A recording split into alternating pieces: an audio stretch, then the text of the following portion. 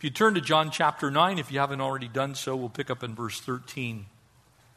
And we're going to finish the 9th chapter. And this whole remaining portion of this chapter really leads to chapter 10. And again, remind yourselves that the chapter and verses were not in the original writing. So this would be a long series of windows into the life of Jesus. And now we're going to pick up 3 of them before we get to Jesus as the I am who is the door, and Jesus as the I am who is the good shepherd. This kind of sets the tone for those 2 messages. And so we get 3 windows that involve this man who was formerly blind, who can now see, and he's going to be confronted by religion. We will be confronted by religion. There are people whose lives actually are governed by tradition and religion more so than they are the Word of God or their personal relationship with Jesus Christ. And so as we dig in, we'll pick up in verse 13. Let's pray together and ask God to speak through the power of His Word. Father, thank you for your Word. Thank you for sending Jesus. Lord, that this formerly blind man who was a beggar has now been given his sight. And Lord, he's going to be used to speak to us today. And so we pray that these words would be life to us. We'd understand them and know what your Spirit has to say. And God, we ask that you would bless us with your presence, instructing us right now. In Jesus' name, amen. Verse 13, John chapter 9, and they brought him who was formerly blind to the Pharisees. And so here's the man who just has this experience with Jesus. Jesus has spit into a bunch of dirt, turned it into mud, put it in the man's eyes, told him to go to the pool of Siloam. He washes it, comes back, and he can see. And so the Lord Jesus has done this miracle. It's irregardless of religious tradition. It's about as out of the norm as anything can get. It's against medical practice. It's against religious practice. Jesus has done everything wrong. But the man can see. It's this beautiful story. And now it was Sabbath when Jesus made the clay and opened his eyes. And when the Pharisees also asked him how he had received his sight, he said to them, "He put clay in my eyes. I washed it and I can see." He's just recounting what he knows. You know, so very often religion is looking for the details when in fact we have just intercepted the grace of God. We've just come in contact with a step of faith in our lives. We really don't have all the explanations for how God does what God does. And this man is absolutely in that place. All of a sudden, all he knows is I was formerly blind. I used to not be able to see. I absolutely know I can see, and I know 3 other things. He put mud in my eyes, I washed it, and now I can see. And so he doesn't have a long theological oration to give to the Pharisees. He doesn't have a huge religious tradition to recount to the Pharisees. All he knows is he can now see. And therefore some of the Pharisees said, "This man is not from God because he does not keep the Sabbath." Does anybody find that almost laughable? Here is a man whom has sat at the eastern gate for his entire life.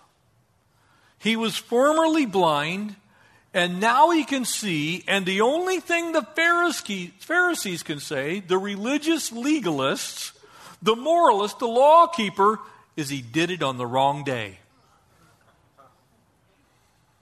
Don't you think if you had an ounce of the love of God in you, that you would be going, "Praise the Lord, the guy can see." Amen?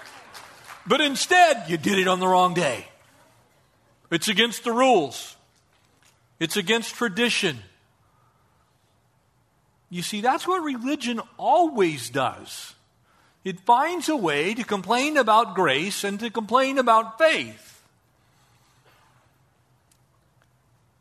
Notice how this continues. The others said, "How can a man who is a sinner do such signs?" And there was division among them. Now they're starting to argue with each other. And you're going to find that within religious legalists, people who are more looking at tradition and law, people who are more concerned with the how instead of the who, you'll always find that they do not agree with one another either. Usually the complainers complain about each other.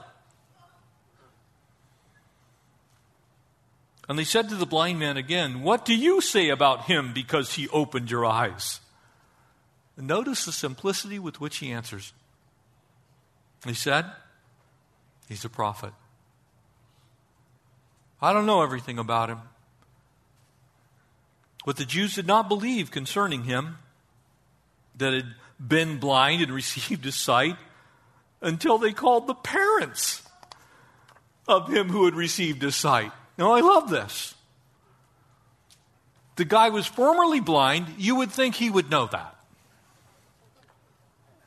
These guys had passed by him probably every day, coming and going through the Golden Gate. They had seen him before. They had watched him throughout most of his life begging. He's standing there following them with his eyes. It's like, yeah, I can see. But they don't even believe that it's him. They don't believe he can see. And so when you don't believe someone, the best thing to do is call their mom.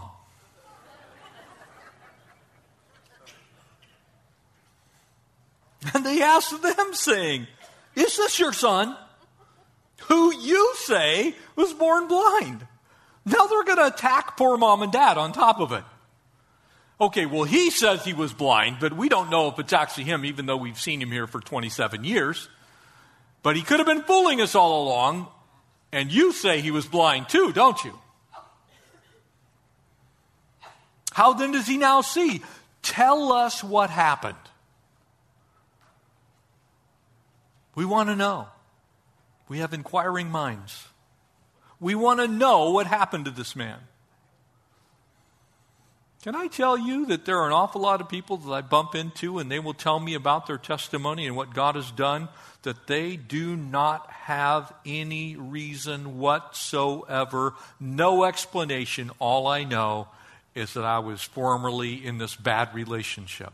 I was formerly a thief. I was formerly a violent person. I was formerly a liar. I used to do all kinds of things, and all I know is I met Jesus and I no longer do those things. Amen? Or they were actually sick. They had cancer and God touched them. And the doctors are going, I don't know what happened, but all I know is he doesn't have cancer anymore. She doesn't have cancer anymore. We didn't do radiation, but they don't have cancer. We don't know what happened. You see, this is your testimony. Don't let anyone rob you of your testimony. Just because you can't explain all of the steps. Well, you know, scientifically, the mud contains certain bacterium, and those bacterium attach themselves to the cells within the eyes, and of course, that began to work on them, and instantaneously, no, it was a miracle. He was blind. Jesus spit in the dirt, put it in his eye. He went to the pool of Siloam. It was not the spit. It was not the dirt. It was not the water in Siloam. It was the King of Kings and the Lord of Lords that healed him. Amen? And probably many of us could say, all I know is I used to be a drunk. All I know is I was a drug dealer. All I know is my life was a mess. All I know is I was not right in my head, but he touched me and he made me whole. That's what I know. Don't let a bunch of religious legalists or anyone else tell you that you don't know that God touched you. Now check this out. And his parents said and answered, we know that this is our son. Duh. And we know he was born blind. Again, duh. It's kind of like, yeah, that's him, and he was blind. But by what means he now sees, we do not know. His parents do not know the Lord Jesus yet, and they are just as dumbfounded as the Pharisees. And when people who don't know the Lord see what's going on in your life, they are going to be just as dumbfounded as the Pharisees. They're not going to have an explanation for it. They won't be able to explain it. We don't know. Or who opened his eyes? We do not know. We weren't there. I love this. He's old enough, why don't you ask him yourself? He is of age, ask him. He'll speak for himself. He's beyond 12. He's outside of our realm of jurisdiction. He can speak for himself, which is what they've already done, by the way. The parents are basically kind of passing the buck. It's like, talk to him. We don't know. He's our son. He used to be blind. And his parents said these things because they feared the Jews. Notice how they didn't even want to get involved in the thing. They were so afraid of what man would think. You know, it's amazing how many people back off of telling their testimony because they're afraid to say, Jesus healed me. I used to be a drunk. Jesus healed me.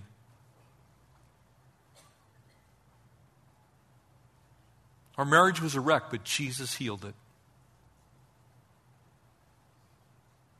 I used to do everything I could to try and harm people, but Jesus touched me and gave me a heart of very soft clay. You see, we are in the same place as this man. We may not be physically blind, but we all have our blind spots, amen? Places where grace has touched you.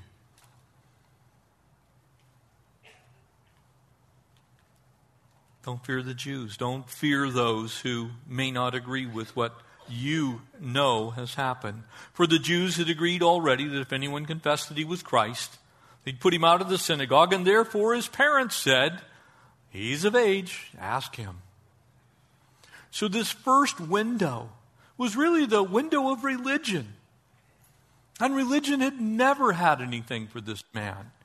And while I'm not talking about church attendance, I'm not talking about Bible reading, and I'm not talking about Bible studies or worship times, I'm talking about religion that overlooks the reality of the resurrection.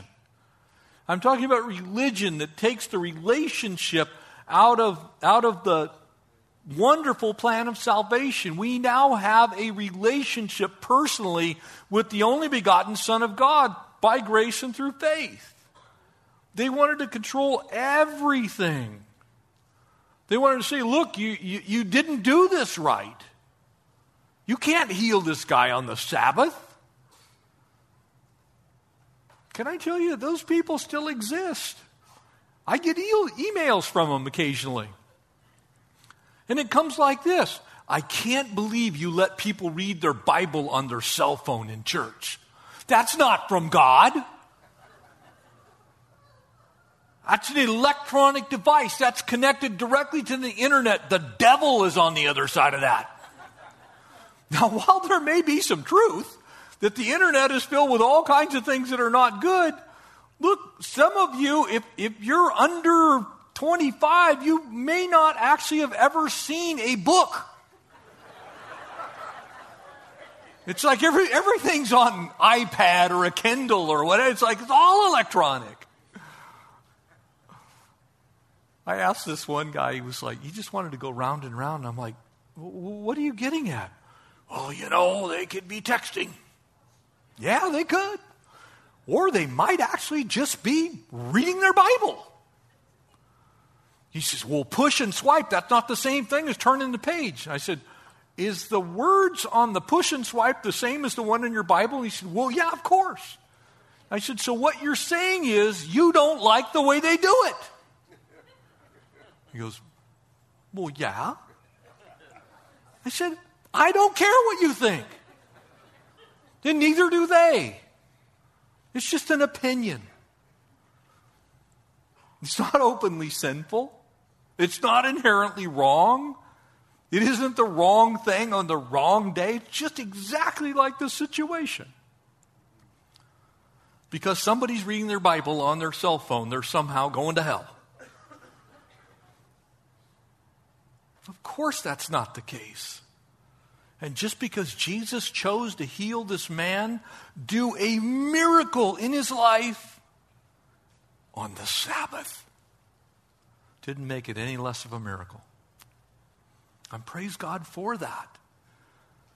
You see, religion says you got to do it this way. It has to be under these rules and these regulations, and it has to be done exactly this way, or it can't be real. Man, can I tell you, I've seen God work in some crazy situations. Things that are about as unchurch as you can possibly imagine. I actually saw a girl get saved in a bikini. Just saying. She gave her life to Jesus right there on the beach. The religious legalist says, well, go cover up, then I'll share Jesus with you. And I'm not saying you should be going out buying no bikinis. Just simply saying, don't stuff God in a box and then tell him how he can save people. Amen? And there's a reason for me saying this. We get so hung up on methodology that we forget the message. We get so concerned about how something gets done that we forget what's getting done. And that is exactly what happened in this guy's life. He can see. For the first time in his life, I would think the Pharisees would be going, yay! But instead they're going, oh no, that's not right. Man, how sad is that? How sad is it that you can't rejoice that someone who was blind can now see? Someone that was angry now has joy. Someone that was a drug addict is no longer a drug addict.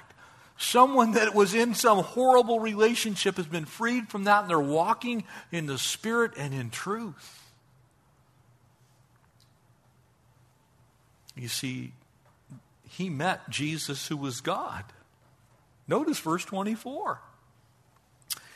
And they again called to the man who was blind and said to him, give glory to God. In other words, testify before the Lord. It's basically like saying, you need to swear to the Lord God in heaven about what you're going to say right now. We know that this man is a sinner, and they're saying, you agree with us right now. Swear before the Lord that you agree with us. And he answered and said, whether he's a sinner or not, I do not know. Now, he's not saying Jesus is a sinner. He's saying, I never even talked to him. By faith, I believed what he said. We did not converse about his sinfulness or lack thereof. He spit in some dirt, turned it into mud, put it in my eyes, told me to go to the pool of Siloam, wash it out, and I'd be able to see him. When I got back, he wasn't even here. I don't even know these things. It's an amazing scene when you think about it. But one thing I know this is what he's saying, that though I was blind, now I see. You see, that's what mattered. I was blind and now I can see. How he did it, I don't know. I don't know anything about it. I just simply believed, I washed, and I can see. That's the important part. He knew by faith that he'd been healed. And then they said to him again, what did he do to you?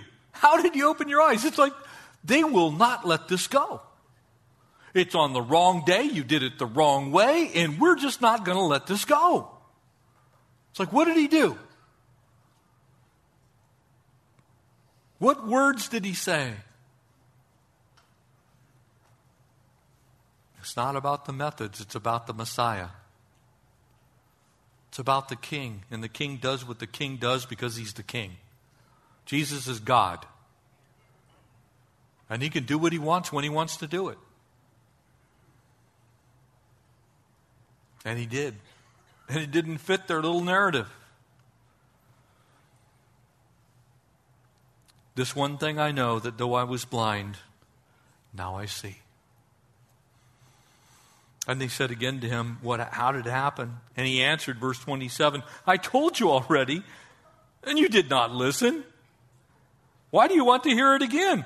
Do you also want to become his disciples? I love this. And so he's giving them a lesson in theology right now. He's like speaking right into their hearts.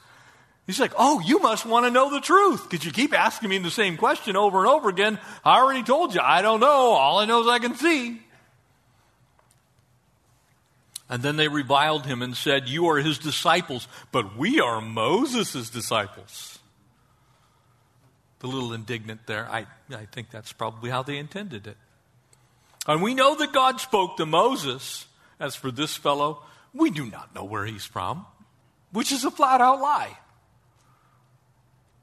They not only do know where he's from, they've already questioned him. Where are you from? They know exactly where he's from. But they still can't believe that God would have anything to do with Nazareth. And so he just keeps speaking to them. The man answered, why? This is a marvelous thing that you don't know where he's from, yet he's opened my eyes. He's saying, this is great. This is like great theater right here. I'm standing before you. I can see perfectly. I used to be blind. My parents told you I'm him, and I was formerly blind. And you're asking the right questions, but you still don't get it. Now we know that God does not hear sinners. You see, from a Jewish perspective, you had to get right with God in order for God to hear your prayers. That's still the case. Praise the Lord. Now by grace through faith, we have Jesus Christ as our intercessor. And when you say yes to Jesus, God is listening to what you say. He's hearing your prayer and mine, but sin does separate us. But if anyone is a worshiper of God and does his will, he hears him. You know what this guy's doing? Check it out. Look, the fact that I'm sitting here is what he's saying. The fact that I can see is proof positive. This guy's God. Because you're right. God's not listening to the prayers of the sinful. He's listening to the prayers of the righteous. This man has to be righteous, is what he's saying.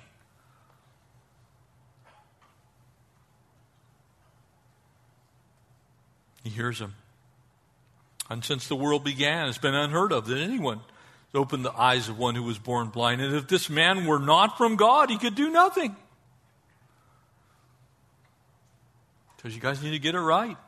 And they answered and said, you were completely born in sins, and you're teaching us? And they cast him out. Said, how dare you? Do you know who we are? I mean, we've been going to the same church for 3 weeks. You can almost see it. It's just this smugness about which church they're associated with. In this case, which synagogue they were associated with. And in fact, that they're members of the religious leadership of that synagogue. You're going to teach us? You know, there's no better teaching tool than a healed life. Amen? Think about it. No one can disprove it. You know who you are. You know what you are. You know what you were before you met Jesus. And you know that you are not that anymore, and no one can tell you different. That is proof that God is who he says he is and does what he says he can do. He is in the business of changing lives, and he does so miraculously. And so Jesus was proving, in essence, that he was God. But they wanted to be like the traditional, conservators or conservatives, if you will. We know Moses. We have the Torah.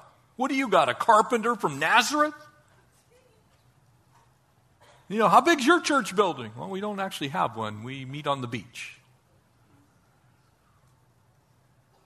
We kind of hang out, we do barbecue every once in a while, and there's some trees, and we talk about Jesus.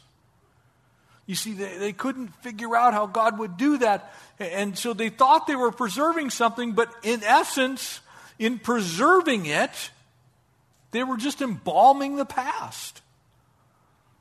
They were keeping it so that there was no life in anything that they were saying. They were so hung up on what day that they couldn't rejoice that the man could see. Now, don't let that become you. Because without Jesus, we're all still outcasts. But Jesus loves outcasts. Amen? He leaves the 99 and goes after the one. That should tell you about his heart. He's been chasing down the ones, the twos. He's been coming after us in his grace since day one. Preserving tradition does nothing generally. Matter of fact, it usually resists change. It resists new things. And ultimately, it becomes a resistance to things that God himself is doing. If God does something different, he doesn't do it the same way he did it the week before, rejoice in it. That's the message of this passage. And we should be rejoicing when we see someone's life change, no matter what we think about how it happened.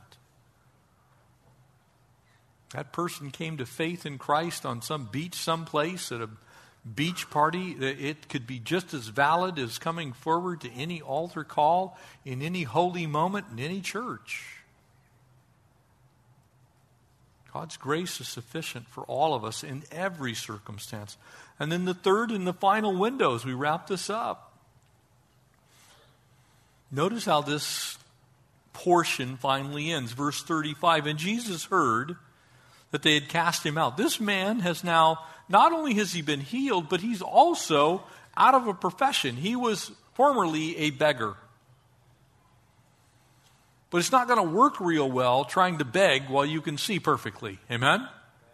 It's like, well, I'm holding up a sign. I used to be blind. That's not going to work. So he's lost his former profession. He's out of his home. He's been kicked out of his church. He absolutely has nowhere to go and no one to do it with. And Jesus comes alongside and now reaches out to this man.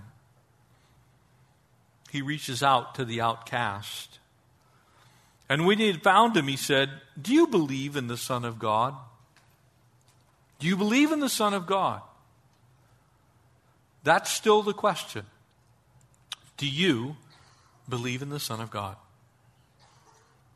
Do you believe in this man, Jesus? Do you by faith believe that God is who he says he is? Do you believe that Jesus is the Son of God? That's the dividing line. And he answered and said, who is he, Lord, that I may believe in him? I want you to notice the response of Jesus. And Jesus said to him, you have both seen him, and he is talking with you. Notice what's missing. Did he send him off to do a 6-week course on how to be saved? Did he give him a book to read? No, he just simply says, the one who's talking to you is the Son of God. Believe. Believe in him. And then he said, Lord, I believe. And worshiped him. Gave him honor for who he was, who he is.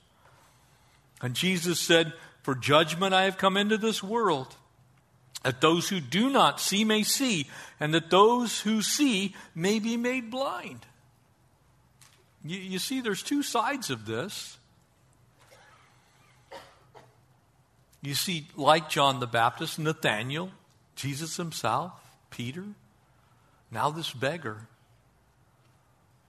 What makes you a child of God is believing on the only begotten Son of God. That's what makes you a child of God. Amen?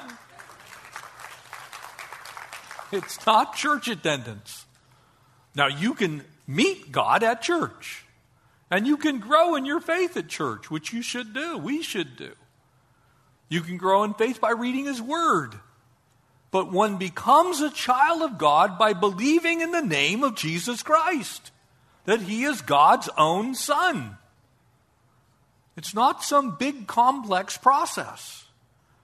The process of sanctification starts there. That's when it begins. And now all of a sudden you do start concerning yourself with things that would mark you as a child of God. In other words, your changed life is indicative of the lordship of Jesus. And so this man pronounces, I believe. And then some of the Pharisees who were with him heard these words and said to him, are we blind also? Uh-huh. And Jesus said to them, if you were blind, as in not able to see, you would have no sin. But now you say, we see, and therefore your sin remains. You see, they thought they were seeing it correctly, when in fact they were not seeing it all. Because they were trying to see with their eyes. They were trying to understand with their mind. They were trying to reason. And to that end, you can kind of see the dividing line here. The reason for Jesus coming, the Son of Man coming, was to save mankind. The Son of God came into this world that the world through him might be saved. Amen? For God so loved the world. That's why he came. But at the same time, in coming, he also sets in motion this choice. The judgment. Because at the same time, to be saved is to believe. To be unsaved is to not believe. And so there's the judgment. And it's not that Christ is judging, for he didn't come into the world that the world should be judged, because by sin we're already in trouble. Amen? But it might be saved. But at the same time, because he has now come, you have a choice. We have a choice. Mankind has a choice, and that choice is very simple. It's to believe or not believe. So that judgment now is in view for everyone. If you don't respond to that, then you are in essence judging yourself. The choice is yours, to believe and receive grace, become a child of God, or to reject that grace, to want nothing to do with faith, to turn, to walk away, to reject the grace gift. You see, the reason is salvation, but the result is also the condemnation of those who don't believe. The choice is yours. It's so crazy when you think about it, and it's pictured in a lot of things. Right now I'm kind of getting excited because our flowers are starting to bud, and my plumerias are starting to get their first little leaves on them. And it's sun that does that. And as it warms up, all of a sudden life begins to pop out of the ends of these things that look like dead sticks. And I can't wait until they bloom, and that incredible, beautiful smell of the plumeria blossom fills up our backyard. But that same sun also does some other things. I got windows to wash. I got walls to wash down from all the winter junk. It kind of exposes a few other things that need to be taken care of at our house. You see, Jesus does that. The same sun that causes flowers to grow also exposes the bugs in your yard. Jesus came to do both. He says, look, I don't want you to be blind. I want you to see. But in seeing, you've got a choice to make. And this beggar made that choice. This beggar started that path. He looked out the window and he says, I believe. And now all of a sudden he's starting this incredible pattern that we call sanctification. Each day he's going to wake up and he's going to grow a little bit in being like Jesus. And for us, and I want to encourage you right now, it is that simple. We can't explain what happened to this blind man. I can't scientifically tell you how spit plus dirt plus washing in a pool made a blind guy see. I can't do it. I can't tell you how transgressing what to the Jewish people was something quite sacred, the Sabbath, was how Jesus was going to accomplish this on a day that everybody was supposed to not work, but Jesus worked by making mud. I can't tell you why God did that way. I can only tell you exactly what the man declared. All I know is I was blind and now I can see. And in this room are countless stories of exactly the same experience. All I know is I was a drug addict, and now I'm clean. All I know is I was an alcoholic, but now I'm sober. All I know is my marriage was ruined, but God healed our marriage. All I know is I used to be angry and beat people to a pulp, and I now love people. All I know is I was blind, and now I see. Praise God. That's the story. It's not any more complex than that. So would you stand with me, and as we close in prayer, you see this beggar now is on this incredible journey because the light went on in his life. And I want to encourage you, maybe there's some today, perhaps there are some people here today that have yet to say yes to the Son of God. We want to give you that opportunity. We have a prayer team that's available in our prayer room. And I'm going to ask you after service to just simply go over to the prayer room and get with one of our prayer team members and just invite Jesus. Say, yes, I believe. And begin the journey just like this blind man. And if that's you, it's that simple. And for those of us that already believe, don't let anyone rob you of your testimony. You know what's happened. And you know how. You believed. And the King of Kings, the Lord of Lords, touched your life. And all you know is you're not what you used to be. By His grace. Father, thank you for the countless stories of your grace in this room. Lord, that we who have believed and received, Lord, have been healed and touched of so many things. Lord, some of us were blind to some area of sin in our life.